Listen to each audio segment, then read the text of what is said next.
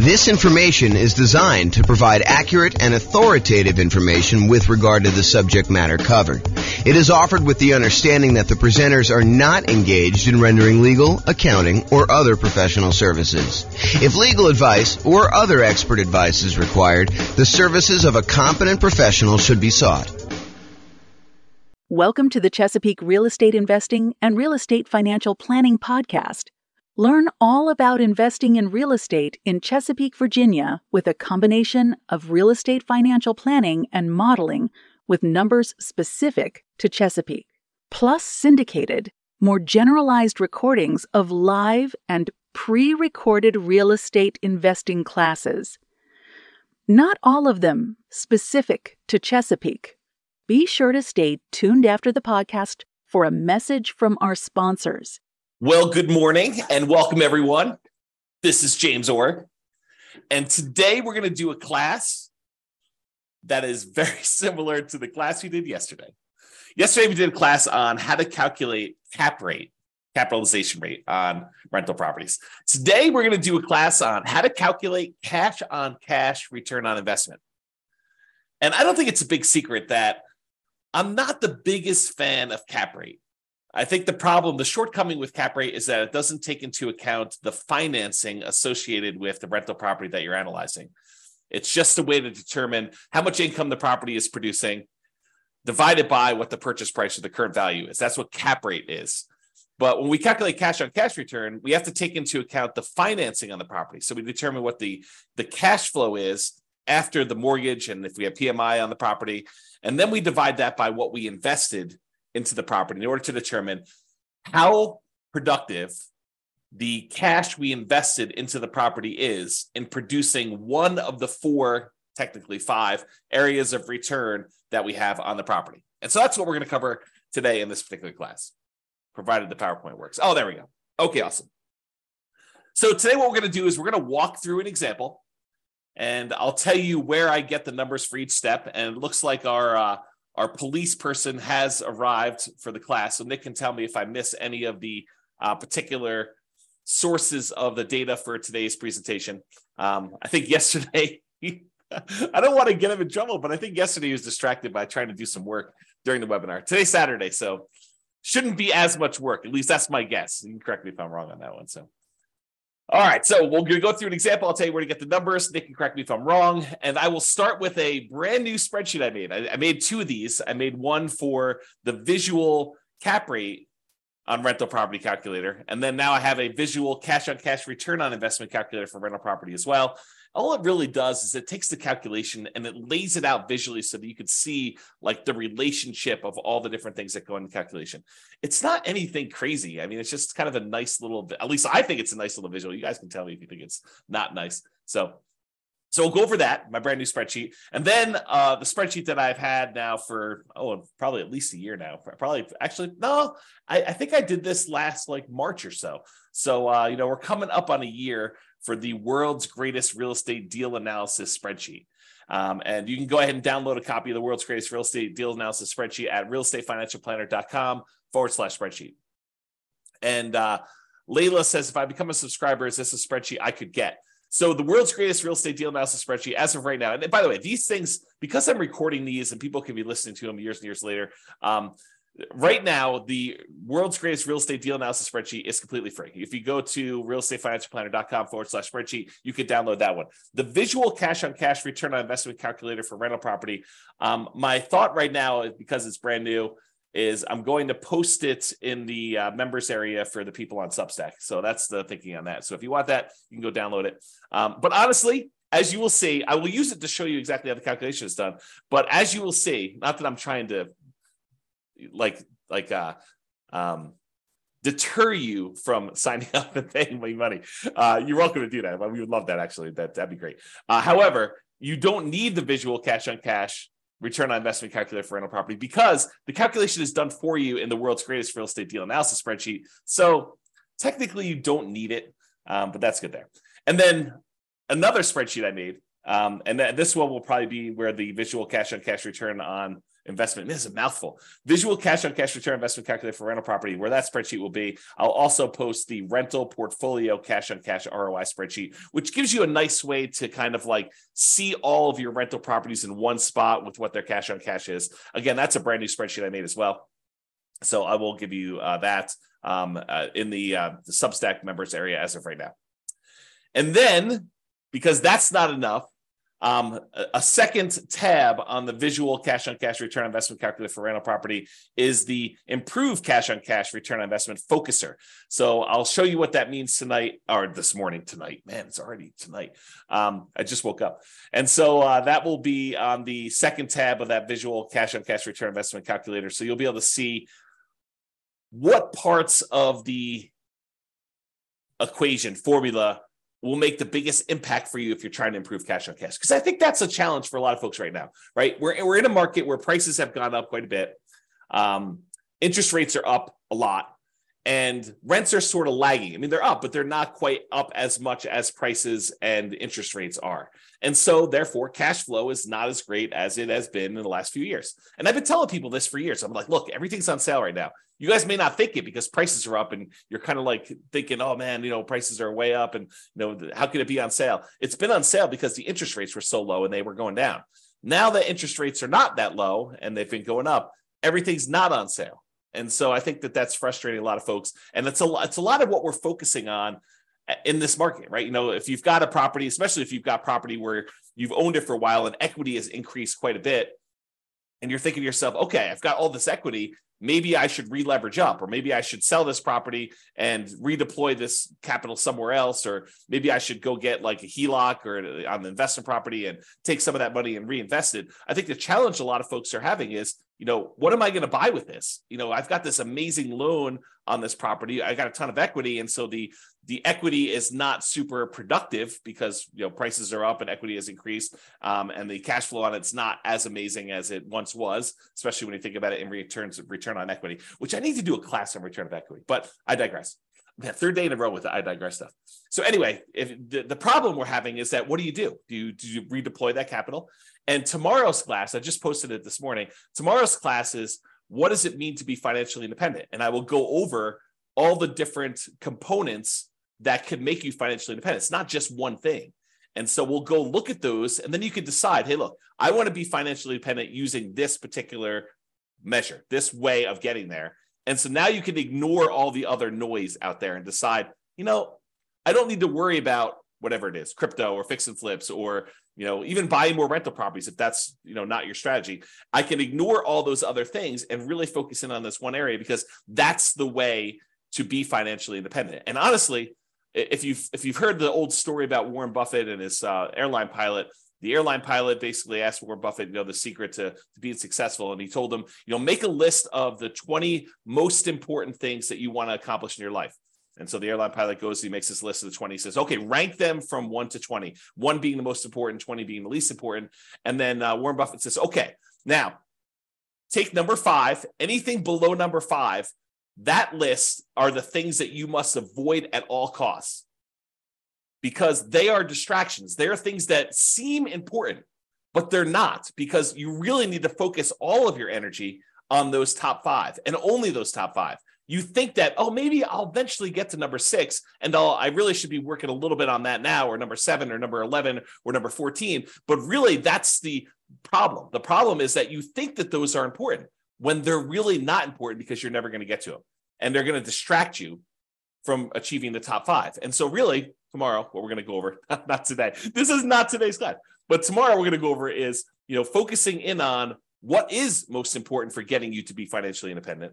And then realizing you need to ignore all the other crap, even though it's shiny object. You're like, ooh, the flipping land, that sounds amazing. Or, doing short-term rentals, that sounds amazing. Or, doing this nomad thing, I just learned about that. That sounds amazing. And maybe that is in your top 5.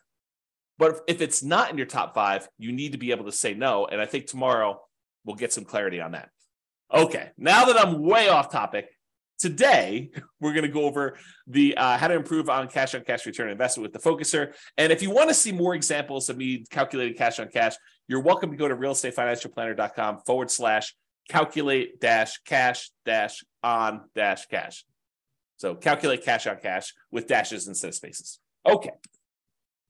So this is it. This is the visual cash on cash return on investment calculator for rental property. And all it does is it walks you through visually what is happening in order to get there. And if you were on the call yesterday, the webinar yesterday, you heard me go through this very similar looking thing to do cap rate. Why? Because they're similar because up to the net operating income calculation, they're identical.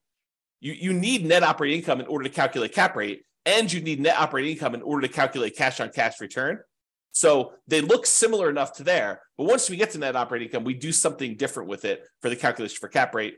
For cap rate, we divide it by purchase price or the current value of the property. For cash on cash, we're going to subtract out all the mortgage expenses, and then we're going to divide that by the total cost to close, or the total amount we invest in the property in order to determine it. So that's where we're headed today. A recap for those that didn't watch yesterday's webinar, or listen to the podcast or whatever you're doing. All the red inputs on here are what I call primary real estate metrics. They are things that you don't have to calculate them. You get them from somewhere else. For example, rent. You're not calculating rent. You're just getting it. Rent appears. It's what you can get for the property. Or, what your property taxes are.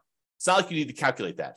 All the blue ones are ones where you calculate. You take, two primary inputs like rent and other income, and that gives you gross potential income as an example. So all the blue ones become these kind of they're almost like compound calculations when I think about real estate kind of like metrics, the hierarchy of real estate metrics, like how we get the calculation. The more complicated it is, the more inputs it has, the more likely it is to have errors, and the less you should trust it in a lot of ways, right? And so the further down this line of calculations we go, the more errors we've kind of inserted into the calculation. And so the less certain we should be of that kind of number. And so some of these get really, really complicated. Like when we look at the overall return on investment we have from appreciation and debt pay down and the tax benefits of depreciation and the cash flow on the property. We have all four of those things going in, and all the inputs that go into getting to that point. That number is awesome. We love that number, but it doesn't really have a lot of certainty in it because there's so many assumptions that go into it. You'll see just the assumptions for one of those areas on the cash on cash return investment today. So we're kind of going there. All right. So the blue ones are the ones that are compound. The yellow ones are ones that take both a compound and put a secondary one, and you also have primaries or more than one kind of blue one in there. And so you can kind of see they get more complicated as we go down. The red ones are all the ones you're going to need inputs for, and the green one's kind of what we're seeking. It's the only one that's not color-coded based on how it is in terms of the hierarchy of metrics there. Okay, so I'm going to walk you through this whole analysis by zooming in, and then I'll zoom back out with the numbers we need. So the first step is, in order to calculate cash on cash, return on investment, we need to know what the cash flow is on the property after all expenses, and we divide that by the total cost to close. And the total cost to close consists of your down payments, your share of the closing costs as a buyer, anything you need to get into the property, that really should be included in that. And there's some gray area here, and I hate to be inexact, but this is the reality of it, okay? If you have a property that you're buying and it's distressed, and you know that going into it, you're going to need, paint or carpet or to replace a kitchen sink or to put a refrigerator in, does that count as a total cost to close? And it's an interesting question, right? Because do you take into account the stuff you need, the rent-ready costs, for a property to be ready to kind of like rent? And I think for most of you, I think that you should include those, right? Because it truly is how much cash return, the cash flow you're getting on a property, and you had to invest that money in order to get the property to exist. It's like the total amount you needed to invest in the property. So how much cash did you need to bring to the table, including the money that you needed to get it there in order to be able to have this property produce this amount of cash flow? So I do think you probably do include those. And some people would argue, the purists out there would say to me, James, but that's not really technically the cash on cash. Yeah, maybe. I actually think it is. I think that you probably should have, the money you need in order to get the property rent ready in there. Because then people will start saying, well, what about, you're going to need a roof and, 2 years, should you kind of include that in there? I don't know. Now you're getting a little crazy on me. And honestly, this metric is not while it's probably one of the most important metrics when you're analyzing a deal to make sure that you get a property that's not going to really drag you down, like a kind of a, what do they call those? What's the animal that they have around your neck? Is it a mongoose? What is the animal that they have around your neck? I don't know. Anyway, you don't want to have a property that's really going to drag you down with cash flow, right? You want a property that, or if you're going to do it, make sure that you plan for that and set aside enough money to handle any negatives. Albatross. Thanks, Lee. Like, that's awesome. Albatross around your neck. So you don't want one of those. Okay. So I don't know where I was going with this. I think I was talking about this idea of like total cost to close and how much do you include. I think once you get the property, you make the decision to buy it, doing this cash on cash return investment calculation. I think as soon as you do this, this is going to sound horrible. As soon as you do this calculation, you should abandon it, right? Because that's not the metric we are concerned about moving forward.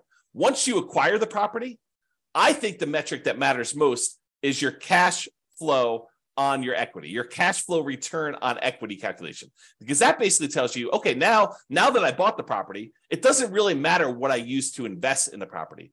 Now that I bought the property, what I want to know is how much cash flow I'm producing on the amount of equity I now have tied up in this property. That becomes a much more important metric in my mind. So we do cash on cash return investment in order to make the investment decision. How much money do I need to put into the deal? And then how much cash flow am I generating on it? But once you get into the property, I don't think that's important anymore. I think what's most important then is, okay, I now have this much equity in the property, and this is how much cash flow I'm producing. Do I want to stay in the property and continue to get this current return? Or do I want to sell this property, walk away with my net equity, because you have expenses of getting out of there, and then determine if I should reinvest that somewhere else? Because then it becomes a comparison of, should I stick with this, what I have, and the return I'm getting, or should I then sell this property, pay all the expenses on it, or defer some of them? You can't defer all of them. I guess you could defer or eliminate all of them. I guess you could do that.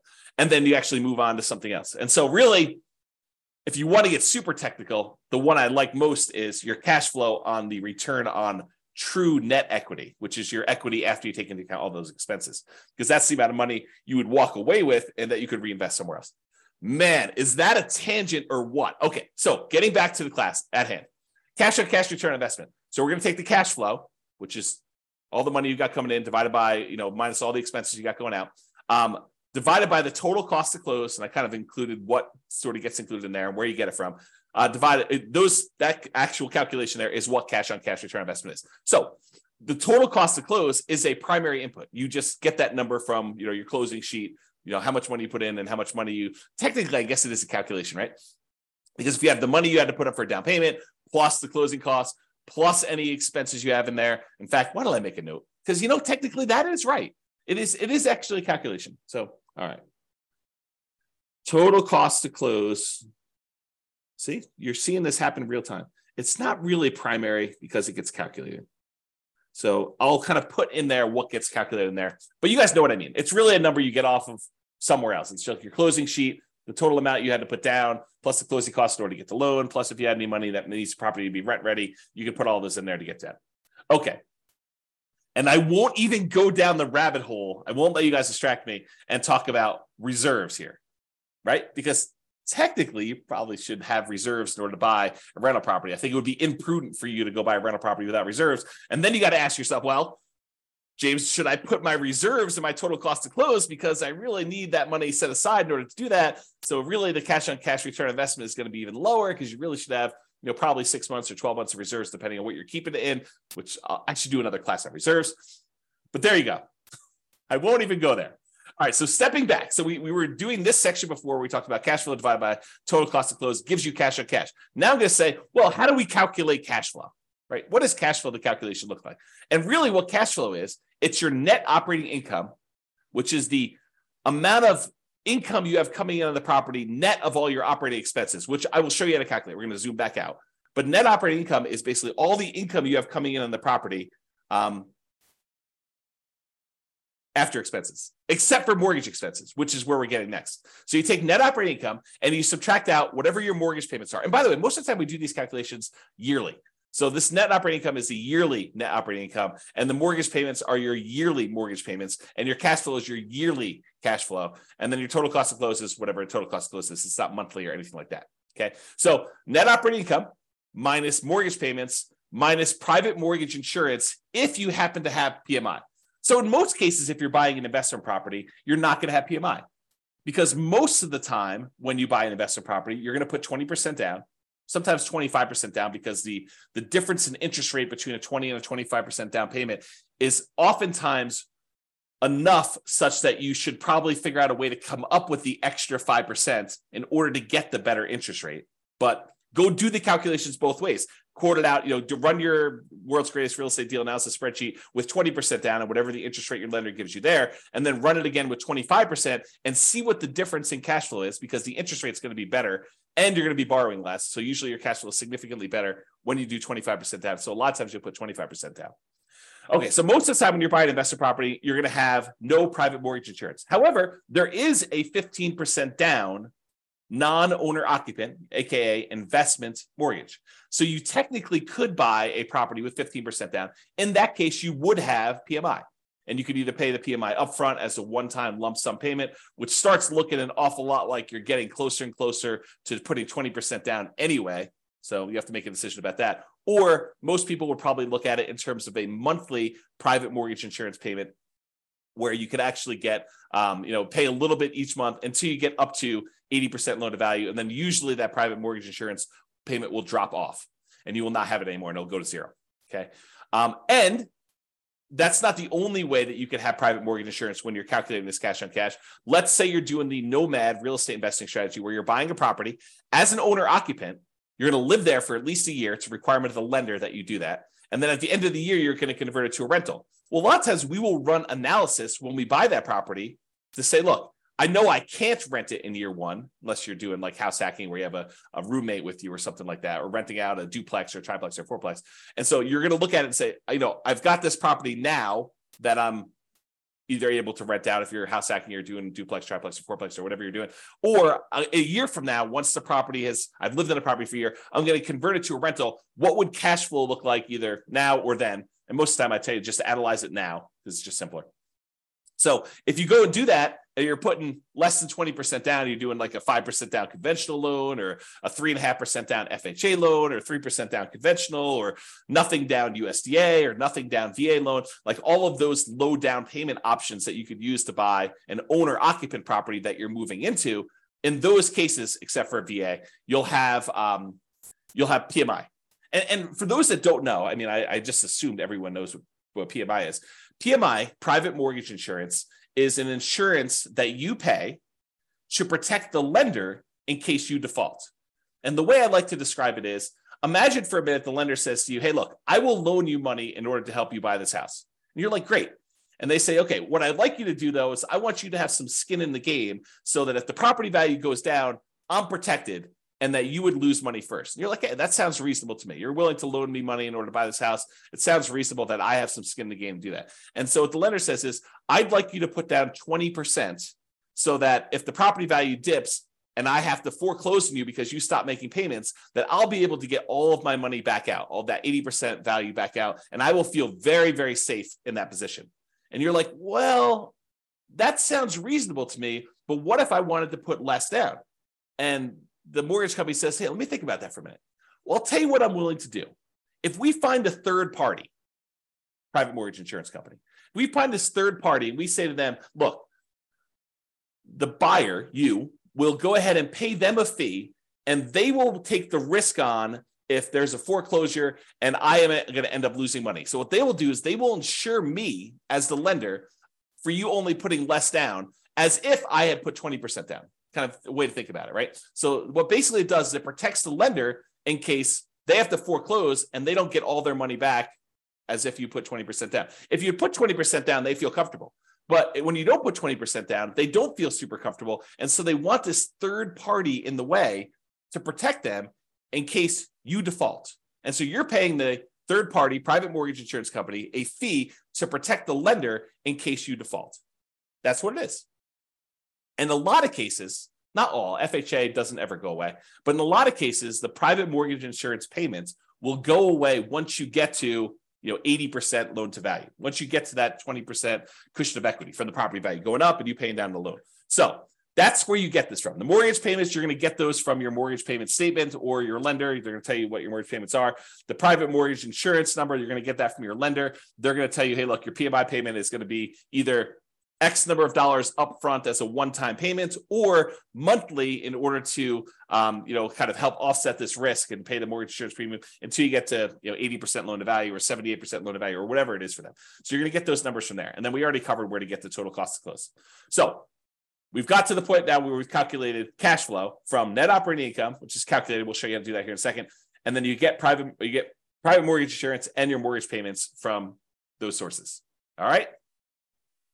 Let me take a break. All right.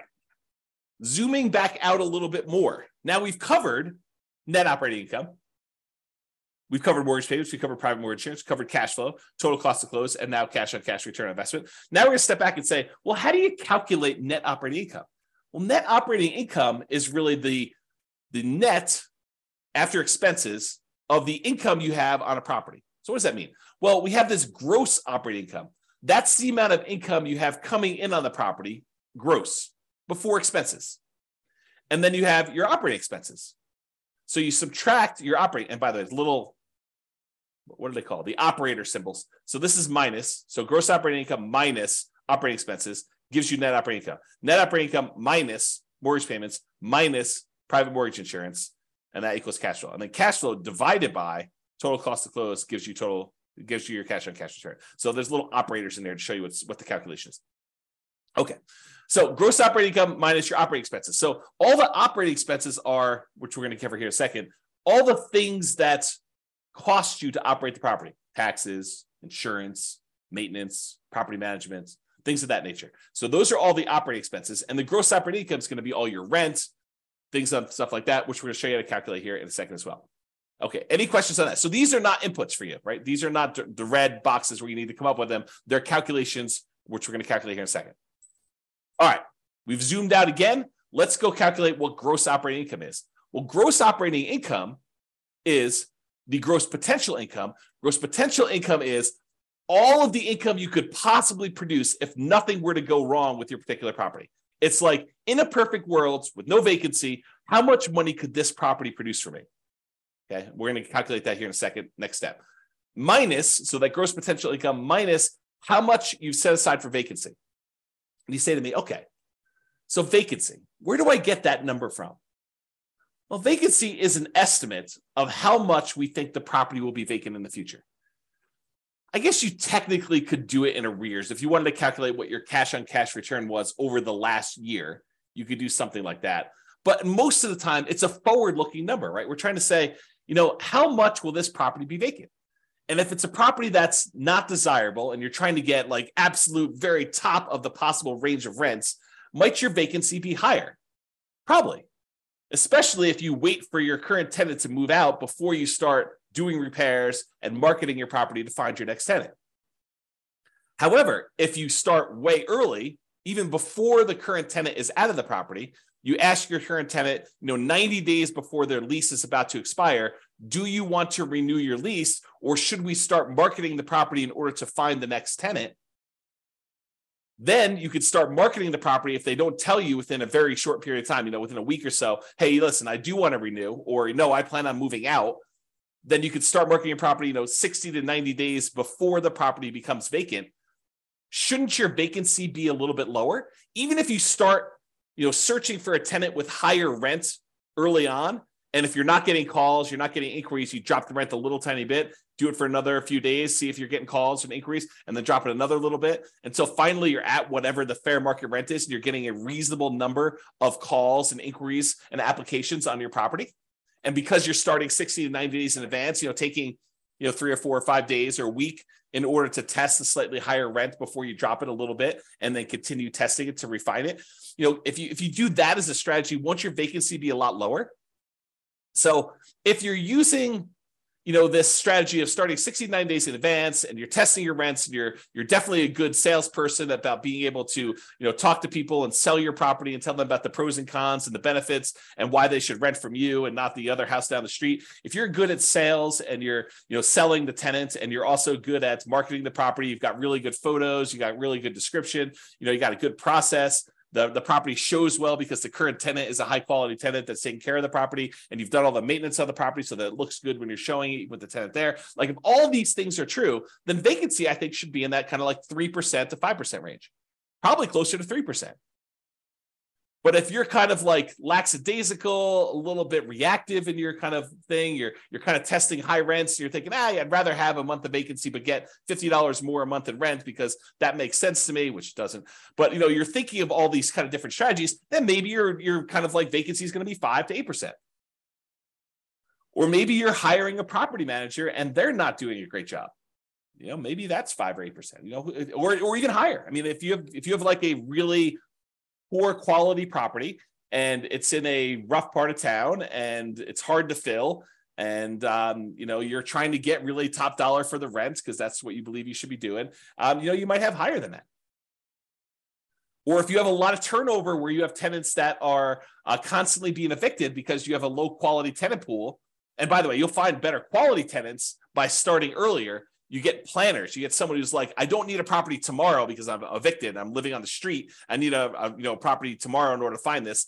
My lease is going to expire at the end of whatever it is, March, and so that's when I want my property. And so I'm going to start looking in January to find my replacement. That's the type of planning tenant, high quality tenant that you want. Someone who's thinking ahead. Someone who's not like out on the street looking for a property to live in tomorrow.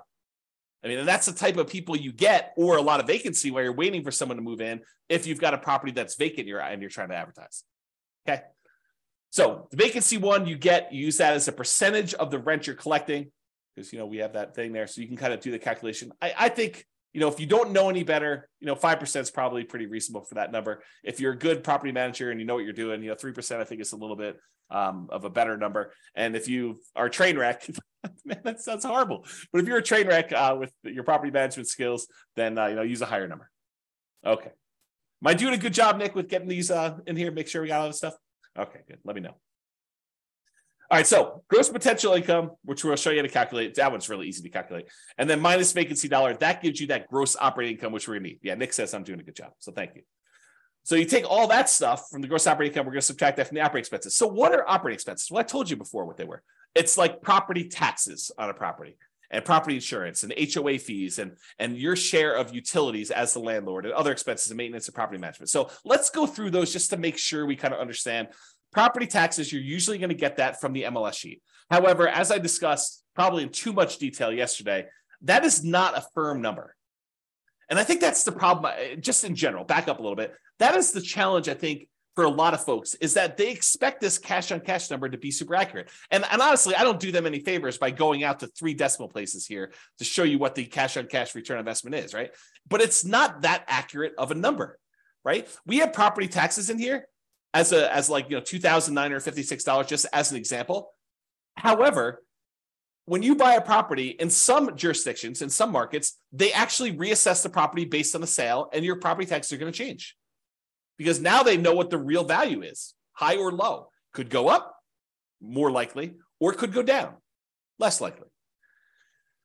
So it could change. And I gave the example yesterday of you're buying a property from a senior and they had the senior tax exemption. They had like a homestead exemption on their property. And so maybe their taxes are really, really low. Like you're looking at it, you're like, wow, the property taxes on this property are only $1,200 a year. That's amazing. This property's going to cash flow like crazy. Well, it's going to cash flow like crazy if you were a senior and you had a senior homestead exemption on the property. Yeah. But when you buy the property, you no longer get that exemption. Right. And so property tax numbers can change. They're not static. They're not fixed. And they probably will get changed when the property gets reassessed anyway. Like this number goes up over time. So just be aware that this is not a super exact science. Like if you're looking at 2 different properties and you're like, what, this one gets me 4.91% cash on cash return, and this one gets me 4.85. I definitely should go with the 4.91. Not so fast. I think at that point, they're identical.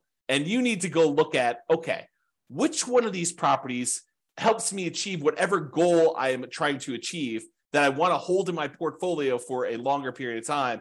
And maybe I choose that one, not necessarily the one that has a slightly better cash on cash return, because it's not that accurate to begin with, right? It could get lost in a bad vacancy or a property tax or a property insurance claim that you didn't expect because it happens to be in a windier area of town and you're going to have shingles blown off. I mean, there's all sorts of weird stuff like that can happen. So this is not that exact. It's not that exact of a science.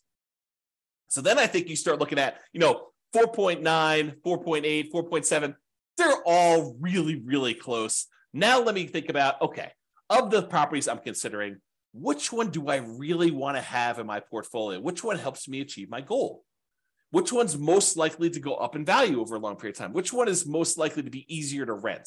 Which one is more likely to have people stay there for a long term as a renter in it? Which one am I able to add the most value to? Like all these other considerations. In fact, I probably should do, and let me know if you think I should do this, but I probably should do a class on that. Like, the non-cash on cash calculation considerations when selecting a particular property, right? Like it's all these soft skills, all these sort of speculative, maybe I shouldn't do a class on that because they are like, they're speculative. Like, what do I think is true about the future of this particular property? It's like all those gut feeling ones, all the kind of blink things. If you remember Malcolm Gladwell's book, Blink, about making decisions on stuff, right? Like how you kind of think about those. So I don't know. We'll have to go into that in detail, but so you know where to get property taxes from, and you know why it's not always 100% accurate. Similarly with property insurance, I think when you start your search to buy a replacement property, you call your insurance agent on a property really early on property, and you say, look, this is pretty typical for the properties I'm looking at. What would property insurance be on a property? If you have other properties, you don't even need to do this because but but what would property insurance be on a property that I'm buying that's, about a X dollar property with, 4 bedrooms or this marketplace and this kind of thing. And they'll say, insurance on that would be $1,600 a year, whatever number they give you. Then if you're going to go look at a property that's a little bit more expensive than the one you got your initial quote from, maybe you bump up insurance by, 5%, 10%. If it's a little bit cheaper, maybe you bump it down by a little bit there. But you're not calling your insurance, at least I don't think you should. I think this is borderline harassment. You're not calling your property insurance company every time you're analyzing a brand new deal. You get 6 new properties in the morning, you have your insurance agent on the phone running insurance quotes on 6 properties. Sounds like overkill, right? You're going to use a rough number to do your calculation. Maybe when you go out to the property, you're like, oh, this one does look interesting. I think I would like to make an offer on this. At that point, you probably could call your insurance agent and get an updated quote from them. Or maybe you wait for your offer to get accepted. If you're going to do an offer that doesn't have a high probability of getting accepted, maybe you wait until after it gets accepted and you're in your due diligence period, provided you keep your due diligence deadline, your ability to object if insurance is unreasonable or you're unable to get it. If you don't have that deadline and the ability to terminate, maybe you do call them beforehand and make sure, double check. But that's the idea. And so insurance, you're going to have these kind of rough numbers in place while you're doing your calculations, and then you'll firm them up later as we go. Okay. HOA fees, you're going to usually get that from your real estate agent or find out what HOAs they're in and then call the HOA companies if you're doing this yourself. Landlord paid utilities. This is not like the utilities that are for the property that the tenant is paying. So normally in a lot of markets, that's going to be electricity and water and sewer and gas, whatever the heating source is that they're going to use for the property. A lot of times the tenant is going to be paying those. The landlord paid utilities are the utilities that are exclusive for the landlord to pay. For example, that I like to use all the time is you have a fourplex. There's a common area like a foyer where when you walk in, it's kind of lit. It's got 4 doors going to the 4 different units. And that central area is its own utilities that the landlord is responsible for paying. That would be an example of an expense you put here because that's something you as a landlord are paying. The other tenants are paying for their own individual units. Okay. Other expenses, snow removal, cleanup around a property, landscaping that you gotta have to do, to kind of maintain it, especially if it's multifamily. Things like that are usually covered in other expenses. There's probably other examples in there, but that's kind of like the catch-all for all the other things you have there. And then maintenance on the property, you're going to set aside a certain amount of money. I mean, you know that things are going to wear out over time. You need to budget for those. I probably need to do an updated class on capital expenses and maintenance and kind of walk through those again. If you have access to the old one, you can go watch that. There's some really good stuff in there about like what's maintenance, what's capital expenses, and what's normal. And I made some like really crazy, like, this spreadsheet's kind of cool, but I made some ridiculously cool spreadsheets for doing capital expenses and maintenance and kind of budgeting those. And in fact, I should make a note. That's something I should talk about when I talk about when you should sell. All right, made a note for myself. Thank you. All right, cool. So those are the maintenance things. You should definitely have a maintenance number. So typically what it is, it's a percentage. You can really do the full calculation and say, look, these are the components and this is how frequently and this is how old they are. And you could do the calculation. That's what one of the spreadsheets does. Or you could say, look, I'm going to set aside whatever, to 8%, 10%, 12%, 15% of the rents coming in to set aside for maintenance on the property. And again, that's forward-looking. That's an estimate. Is it possible you could have a tenant stay in a property for 12 years and you not have to replace carpets for 12 years? Yep, definitely possible. Is it possible that you could have 3 tenants in 3 years, just no fault of your own, just, the tenant moves in, they get a job offer in another state, they move out. Another tenant moves in, they decide to fall in love and get married and they move out. Another tenant moves in, they only going to be there for a year and then they move out at the end of the year. And then after 3 relatively hard turns from 3 hard tenants, you have to replace carpet. Is that possible? Sure. But you're kind of estimating moving forward. All right. And then finally, property management. If you're going to do property management yourself, a lot of times you'll use zero here. If you're going to do property management yourself, some people will put, some of their hard costs of doing property management. I think fewer people, but some would probably put in, a nominal fee for what their hours are worth doing that. And then of course, if you're hiring a professional property management company, you would actually put in what your cost is to have them do the work for you there. Okay. No questions, I assume. If there are questions, you go ahead and put them in there. So that is how you calculate those. Let's step back one more time to show you how to calculate gross potential income, but it's really easy. Your gross potential income, the amount of income you could potentially earn on this property before anything else happens, is really a combination of your rent and any other income you can get from the property. So if you have, rent from the main house or the main fourplex or whatever it is, but then you've got, 3 RV parking spots in addition to the rent on the main property. Could you technically throw those in with rent and have just a bigger number there? Sure. But that's really what I'm actually saying here, right? You have other income plus rent. You could set aside the rent you're getting from the RVs, those parking spots, or, the extra Airbnb unit you have in the back of the property, or access to the swimming pool, or if they're renting out storage units at the property, or you're charging extra for on-site laundry, or you're providing internet service for the 4 tenants that live in the property. You're paying for it, and then you're getting income from each of them. All those different things could count as other income, like just some general ideas to do that. And then you add those together, and it gets gross potential income. Otherwise, this is the whole visual layout for how to calculate cash on cash. We walked you through all of the individual steps, and you figure out how to get it at the end to be able to see it. Any questions on that? I will continue while I'm waiting for questions. Okay, so this is just a visual of what the spreadsheet looks like. It's basically what we cover. It just has the title and a little logo and a little copyright thing down there and what the version number is, so you can see what it is there. All right, so yesterday we talked about how to calculate cap rate, capitalization rate, which is basically that net operating income divided by the purchase price or the value gives you cap rate. Today, we talked about cash on cash. And so you can see that all the calculations are identical getting up to this net operating income box. These are identical getting up to here. It's from here and what we do with net operating income that differs. In one case, cash on cash, we subtract out the mortgage payments and the private mortgage insurance, and we divide that sum by the total cost to close in order to get cash on cash. With the cap rate one, we took that net operating income, we divided by purchase price, we just got cap rate. So cap rate does not include any financing. Big difference. The cash on cash does. So what is the difference? Cap rate ignores the financing on a property. We just said that. It's the cash on cash return on investment if the property had no mortgage. Cap rate is cash on cash if the property had no mortgage. And I'll show you how I get there on the next slide. I think it's next slide. Maybe it's two or three. Cap rate is often used when we want to compare multifamily properties. You have a 12 unit and a 17 unit, and you want to figure out like which one is going to be better. And you can use cap rate in order to say, well, this one's got a cap rate, it's a 5 cap, this one's a 4.5 cap. You can kind of use those to compare. So it's used to do that. Both need the same calculation through net operating income, which we talked about, and I walked you through the calculations already, so I'm not going to do those again. All right, and I hinted at this earlier when I said cash on cash return on investment, when you're analyzing a deal for the first time to decide whether you want to buy it or not, makes a lot of sense. In fact, it's probably the primary metric for a lot of folks looking as to whether or not they should be buying a property. Look at their cash on cash return on investment, see what their cash flow would be when they buy this property based on how much cash they have to put in there. So it's extremely important when you're first buying a property. It tells you how much cash flow your property is producing based on how much you're investing in the property. That's a good number to know. However, after you've owned the property for 10 years, does it really matter what you initially invested in the property?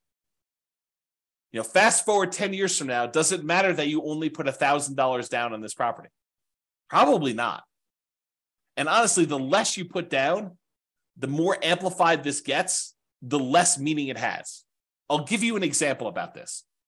Let's say you managed to buy a property with nothing down, and you got so many credits and rebates and everything that you literally have negative $1 in the deal. And when you do your cash on cash return on investment calculation, you have I don't even know if this number is correct, but a negative 1,000%, let's call it negative 100%, negative 100% cash on cash return on investment. Negative 100%. Certainly you should not buy that deal. Or maybe you should. What does a negative 100% return on investment mean in the terms of you having negative $1 invested in the deal? Right? It means nothing. It really means nothing. Maybe it means you have negative $100 cash flow for the year. That's nothing. On putting nothing down into a deal, that's silly. And that's why the smaller you put into a deal, the more amplified these returns can get in both directions. They can get really, really high positive, or they get really, really high negative. This is sort of like what happens if you have an infinite return on investment if you have nothing in the deal. Well, if you have really, really small numbers, it gets skewed there. Layla says, should you really be including total cash to close, not purchase price in your cap rate calculation? No. For cap rate, the definition is the purchase price. So the definition of cap rate is your net operating income divided by the purchase price or the then current value of the property. We use purchase price when we're doing the new purchase or when you're selling a property. But when you're doing a property that you already own, you use the value of the property. So that is the definition of what it is. So yeah, good question. So when I was saying this before, so does it really matter 10 years in the future what you had initially invested in the deal? And my answer is no, it does not. What if your property went up in value a lot? Does it matter that you bought it with almost nothing down? Let's say $1,000. No, because now you have whatever it is, $100,000 in equity. It didn't matter that you initially started with $1,000. Now you're concerned about, okay, I got $100,000 in equity. What am I earning on this $100,000 of equity? Am I only earning $500 a year in cash flow? Because $500 a year in cash flow on $100,000, is relatively small. Maybe you could take that $100,000 and invest it somewhere else and get better cash on cash, better return on your cash flow in general. Or maybe all the other returns are so good that you still want to stay in that deal, which is why I think this is just one measure, right? Really, after the first year, and honestly, that's an arbitrary time period. Right? It's not like me saying exactly a year, then you change over your calculations. I think once you buy the property, you look at cash on cash, I think we make that decision with cash on cash immediately. Then we're like, okay, I can set this aside because this number no longer matters. Now what matters is how much cash flow am I getting on my equity in a property? I think you should switch to that. Cash flow divided by your equity in the property, AKA cash flow return on equity. And I know I need to do a whole class on that. So it's coming. So that will tell you how much cash flow the equity you have in your property is producing. A slight variation of this becomes extremely important when you're considering what to do with the property you've owned, whether you should sell the property, whether you should refi it, whether you should add debt with a second mortgage or keep it as is. The variation I'm talking about is your return on true net equity. The return you'd get if you sold the property and what you'd walk away with after real estate commissions, capital gains taxes, depreciation recapture, and your share of closing costs. Like after you subtract out all those expenses, then whatever's left over of your equity is like what you should be using in your calculation, because that's really the return you're getting, right? The cash flow you're getting on what you could walk away is the return you'd have to think about replacing. It's not really your return just on raw equity, because that's a magical made up number. It's not really reality. I mean, it's equity, but it's not what you'd walk away with. It's not a number that you could actually see. Okay. All right. So here's what I'm talking about. Cash flow return on equity becomes cap rate. So if we think about this, the cash flow you're getting divided by how much equity you have in your property really eventually becomes that cap rate calculation. And I'll show you what I mean by that. So here is the calculation for cash on cash return on investment. It's that net operating income minus your mortgage payments, minus your private mortgage insurance. Well, if it's property's free and clear, if you no longer have a mortgage on it, these go away. And so then it becomes net operating income literally equals cash flow, because this, when these are zero, becomes cash flow. And then your total cash flow, when we stop looking at your total cost to close and we now look at return on equity, this becomes equity. Well, what's equity? Equity is your property value when you have no mortgage. So this becomes net operating income, which is really equal to cash flow, divided by your total cost to close, which we really start looking at as return on equity. And equity becomes your property value. So this literally becomes cap rate. So cash on cash return on investment is cap rate for a property that is free and clear, that you no longer have a mortgage on when we think about it in terms of return on equity. Mind blown. Okay. So that's what I covered there. And by the way, this last slide, if you never understood this, it doesn't matter. This is not a critical understanding piece of information. It's sort of like a fun parlor trick, helpful to realize if you're thinking about things in certain ways, but otherwise it is superfluous. You do not need to know this. It's not on the test. Okay, there we go. All right, so what are typical cash on cash return on investment numbers? I wish I could tell you, they're always this, but there's so many variables. It can vary by market. If you're looking in California versus New York versus Florida versus Texas versus Colorado, like all of these different markets in general, and even city specific, have varying what's normal cash on cash return on investments. And so they can vary a lot. And even within the market, you can't say, oh, all the properties in Fort Collins, Colorado are all 5% cash on cash, which they're not. I mean, you know that just by gut instinct, right? There are deals that are better than others. And what you can negotiate on a deal is better than others. Plus, even if all the properties were identical, the financing you get on a property changes your cash on cash return on investment. So there's no way that they could be good, because someone getting a 20% down loan in order to buy this as a non-owner occupant is going to be very different than someone getting 25% down loan on that property, or someone buying it as an owner occupant with 20% down, or an owner occupant with 5% down, or an owner occupant with 3.5% down FHA loan. Like the loan type now changes your characteristics of this, right? Because it not only changes the mortgage payments and PMI in a lot of cases, but it also changes the total amount you invested in order to buy the property. You put more down, that number gets bigger. You put less down, that number gets smaller. You put more down, the cash flow tends to get bigger because your mortgage payment gets smaller. If you put less down, your mortgage payment gets higher and your cash flow tends to go down. So it's like a combination of both these things, and they don't act equally. If you were to graph this, it's not linear. It's not like, oh, if I put more down, I automatically get exactly that amount more in cash flow. No, doesn't work that way, especially since interest rates change based on your loan type and how much you put down. You put down 20% to buy it as a non-owner occupant versus putting down 25%. It's not just you put 5% more down. It's also that the interest rate you get from the lender for putting 20% down is different than the interest rate you get from putting 25% down. That's what makes this complicated. It's not easy. You need to actually sit down with a spreadsheet, the world's greatest real estate deal analysis spreadsheet, enter your numbers for both types of loans you're considering with the actual interest rates and actual down payments, and see what happens to your cash flow.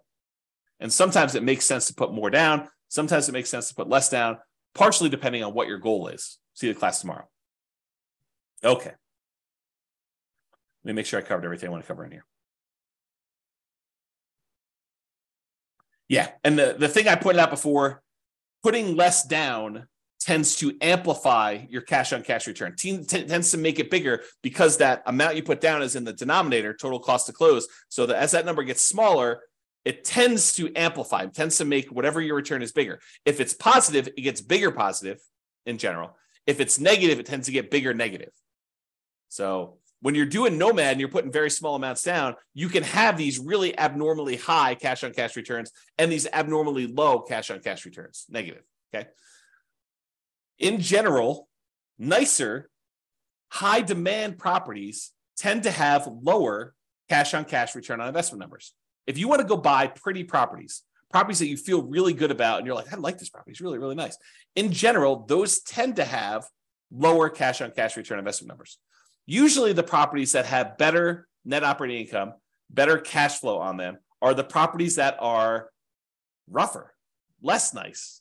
They're ones that they have some type of economic or location challenge or structural or conditional challenge on them. Those are the ones you tend to get better cash flow.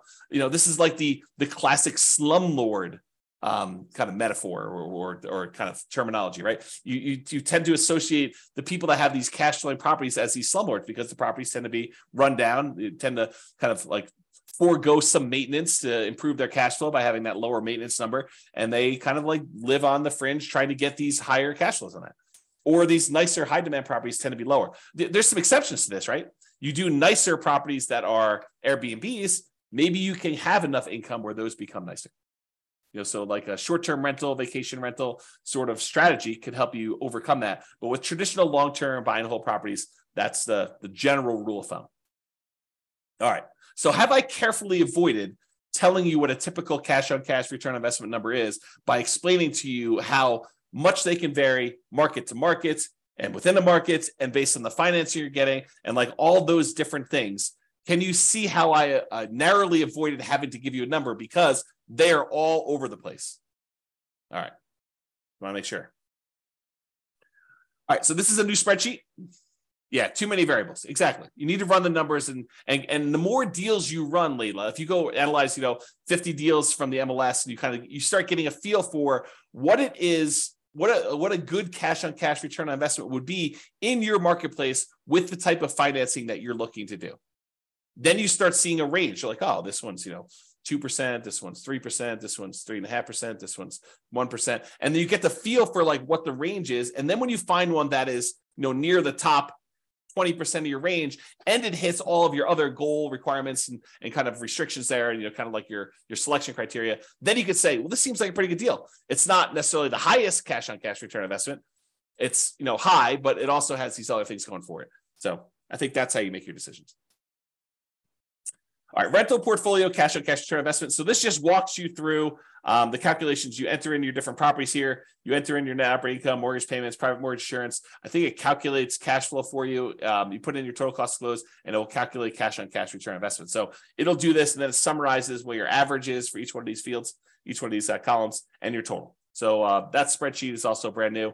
Just an easy way to keep track of this. If cash on cash return investment is important to you, which, as I just pointed out, you're probably not doing this, right? If anything, you'd want one that is your rental property portfolio cash flow return on equity number. In my opinion, that's a better number to know.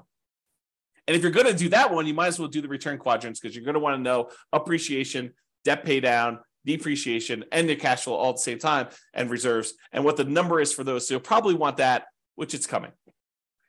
Okay. This is the world's greatest real estate deal analysis spreadsheet, very modestly named. It's my humility showing through in the naming of this particular spreadsheet that I made.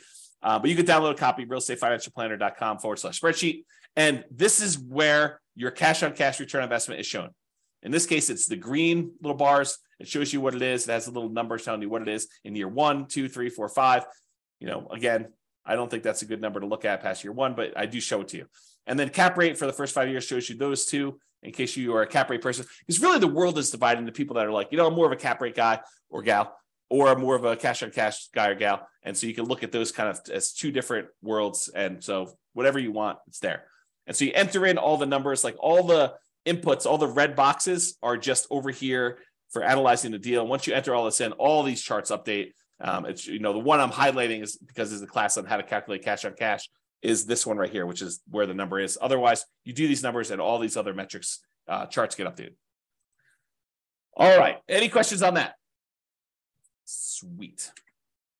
And then if you want to see what this number is over time, you can go look at this number, through year 40. This is just on the overrides tab of the same spreadsheet. So this is part of the world's greatest real estate deal analysis spreadsheet. It's a mouthful too. And on the bottom, there's an overrides tab for a different sheet. And then it shows you this as part of a lot of other calculations. It shows you all the intermediate steps, but it also shows you these. And I've highlighted them with color to make it a little easier to find. All right. So this is the return quadrants.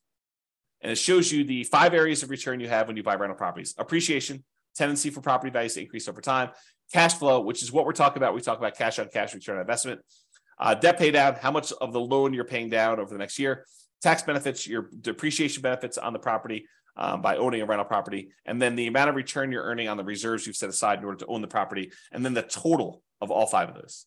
Okay, so it shows you what those are. What I want to point out is this cash flow one, that is cash on cash return on investment when you're buying the property. So typically cash on cash return on investment is represented here for the return on investment quadrant. So when you're looking at it for year 1, this is a really important number to look at for your number. And that is literally cash on cash return. That's the calculation we did today. Okay. All right. Improving cash on cash return on investment. I did not expect this class to go this long. It's all the tangents I'm going off on. So I expect to be done around this point, but I've only got 3 more slides left to go. And one of them is like a final, just kind of like contact information. So improving cash on cash return on investment. If you want to methodically go through each one of these red input boxes and think about how can I improve this? How can I increase it? How can I decrease it? If it's an expense, you want to decrease it. If it's an income source, you want to increase it. But how can I improve on each one of these boxes? What could I do? Well, that's pretty much what I did in the class on how to improve cash flow. Because if you go through and you methodically think of all the different ways you can increase rent, all the different ways you can get other income on a property, all the different ways that you could decrease your vacancy, all the different ways you can kind of keep your property taxes low or reduce them in some cases, all the different ways you can kind of mitigate property insurance, all the different ways you can reduce your HOA expense, which is hard to do, landlord paid utilities, which is really hard to do, other expenses, which you may be able to do, maintenance on a property, how do you kind of reduce maintenance overall, and then how do you reduce property management without having to do all the work yourself? Like if you think about reducing all those and mortgage payments, that's all the financing stuff, and PMI, which is all the PMI related stuff, and the total cost to close, which is minimizing how much you have invested in the deal and getting seller to pay some closing costs, like all those things. If you think about how to improve all those, that's literally how you improve cash on cash. So you can methodically go through each one and do that. Or I created this new tool, which allows you to improve cash on cash, return on investment focuser, which I'll be teaching a class about at some point in the future. But here's the very, very short version of it. On the left side are all the income, expenses, and calculations. So all the red ones are your primary inputs. The blue ones are those secondary real estate metrics. The yellow ones are tertiary ones. And then the green one is what we're trying to solve for. That's the ultimate one we're doing. It shows you what the values we use from this thing right here. All these red values just get moved over there. So it shows you all the values that we're doing. And then it says, okay, if I change rent by 10%, increase it by 10%, this is what the new value would be. And if I changed it to this new value, here's what the new cash on cash return on investment would be. So it went from 4.895 to now 7.73. Well, that's a 57.92% improvement. So that would be a good one to focus on if you were trying to improve your cash on cash. But it shows you if you only improve other income by this amount, then it only improves it by 1.39%. If you improve this other one by 10%, you reduce your operating expenses, it improves your cash on cash return on investment by 14.33. So you could see the ones that make the biggest difference, which ones you should focus on to improve your cash on cash return on investment. And you can play with these numbers. You could change it and say, look, if this only went up by 5% or 1%, or what if this went down and this one did, and it only does one variable. So this only calculates what happens if rent changes. It doesn't do rent and other income and property taxes and does a calculation. It's only a single one to focus on. Okay. This is the second page of the visual cash on cash return on investment rental property calculator. So it's the second tab. That's where you'll find it. All right, additional examples. Last slide. If you want to see me kind of walk through these calculations again for basically any property that we model, you can go ahead and go to realestatefinancialplanner.com/calculate cash on cash. It has dashes in there. And any of the models you go to, if you go to the models page, Real Estate Financial Planner /model, realestatefinancialplanner.com/model. And if you pick a particular model, like doing Nomad or put 20% down or whatever, and then you go to copy it, it'll list the properties that it has in there. And below the property, it'll say, walk me through the cash on cash, or walk me through cap rate, or walk me through net operating income. So you can see me with software walk you through this analysis. And I explain to you what the steps are and where we got those numbers from and everything else. So if you want to see those, that's how you can do that. And that's only 3 minutes over is the end of presentation. Any final questions? You guys are very welcome. Wow, people are saying thank you without even me saying it. So you are very, very welcome for that. Hopefully that was super helpful for you guys with walking through cash on cash and how to get it done and why you probably don't need to manually calculate it, just use the spreadsheet to do it. But hopefully that'll be helpful. And I hope some of the tangents, like there's always this debate over, do I go off on tangents and give you the extra information that maybe wasn't on the slide, but it reminds me, it's like, oh, well, I need to tell you about this. And so let me go share with you this sort of insight on some other stuff. Yeah. So people love the extra stuff. That's awesome. Okay, cool. Yep. Yeah. Everyone likes the tangents. Everybody likes the tangents. So that's it, folks.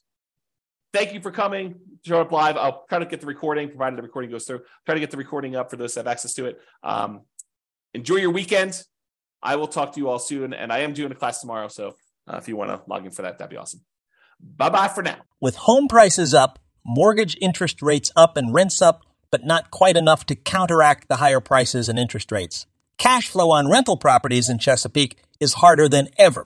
Book a call with the Real Estate Financial Planner to apply our proprietary 88 strategies to improve cash flow on your rentals.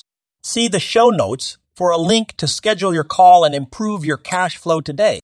If you're a real estate agent, lender, or professional in Chesapeake that wants to help our real estate investor listeners, consider reaching out to learn about collaboration opportunities with this podcast. We'd love to add more value to our listeners by having you assist our investors buy, sell, and finance their real estate investments. See the show notes to schedule a call to discuss collaboration opportunities.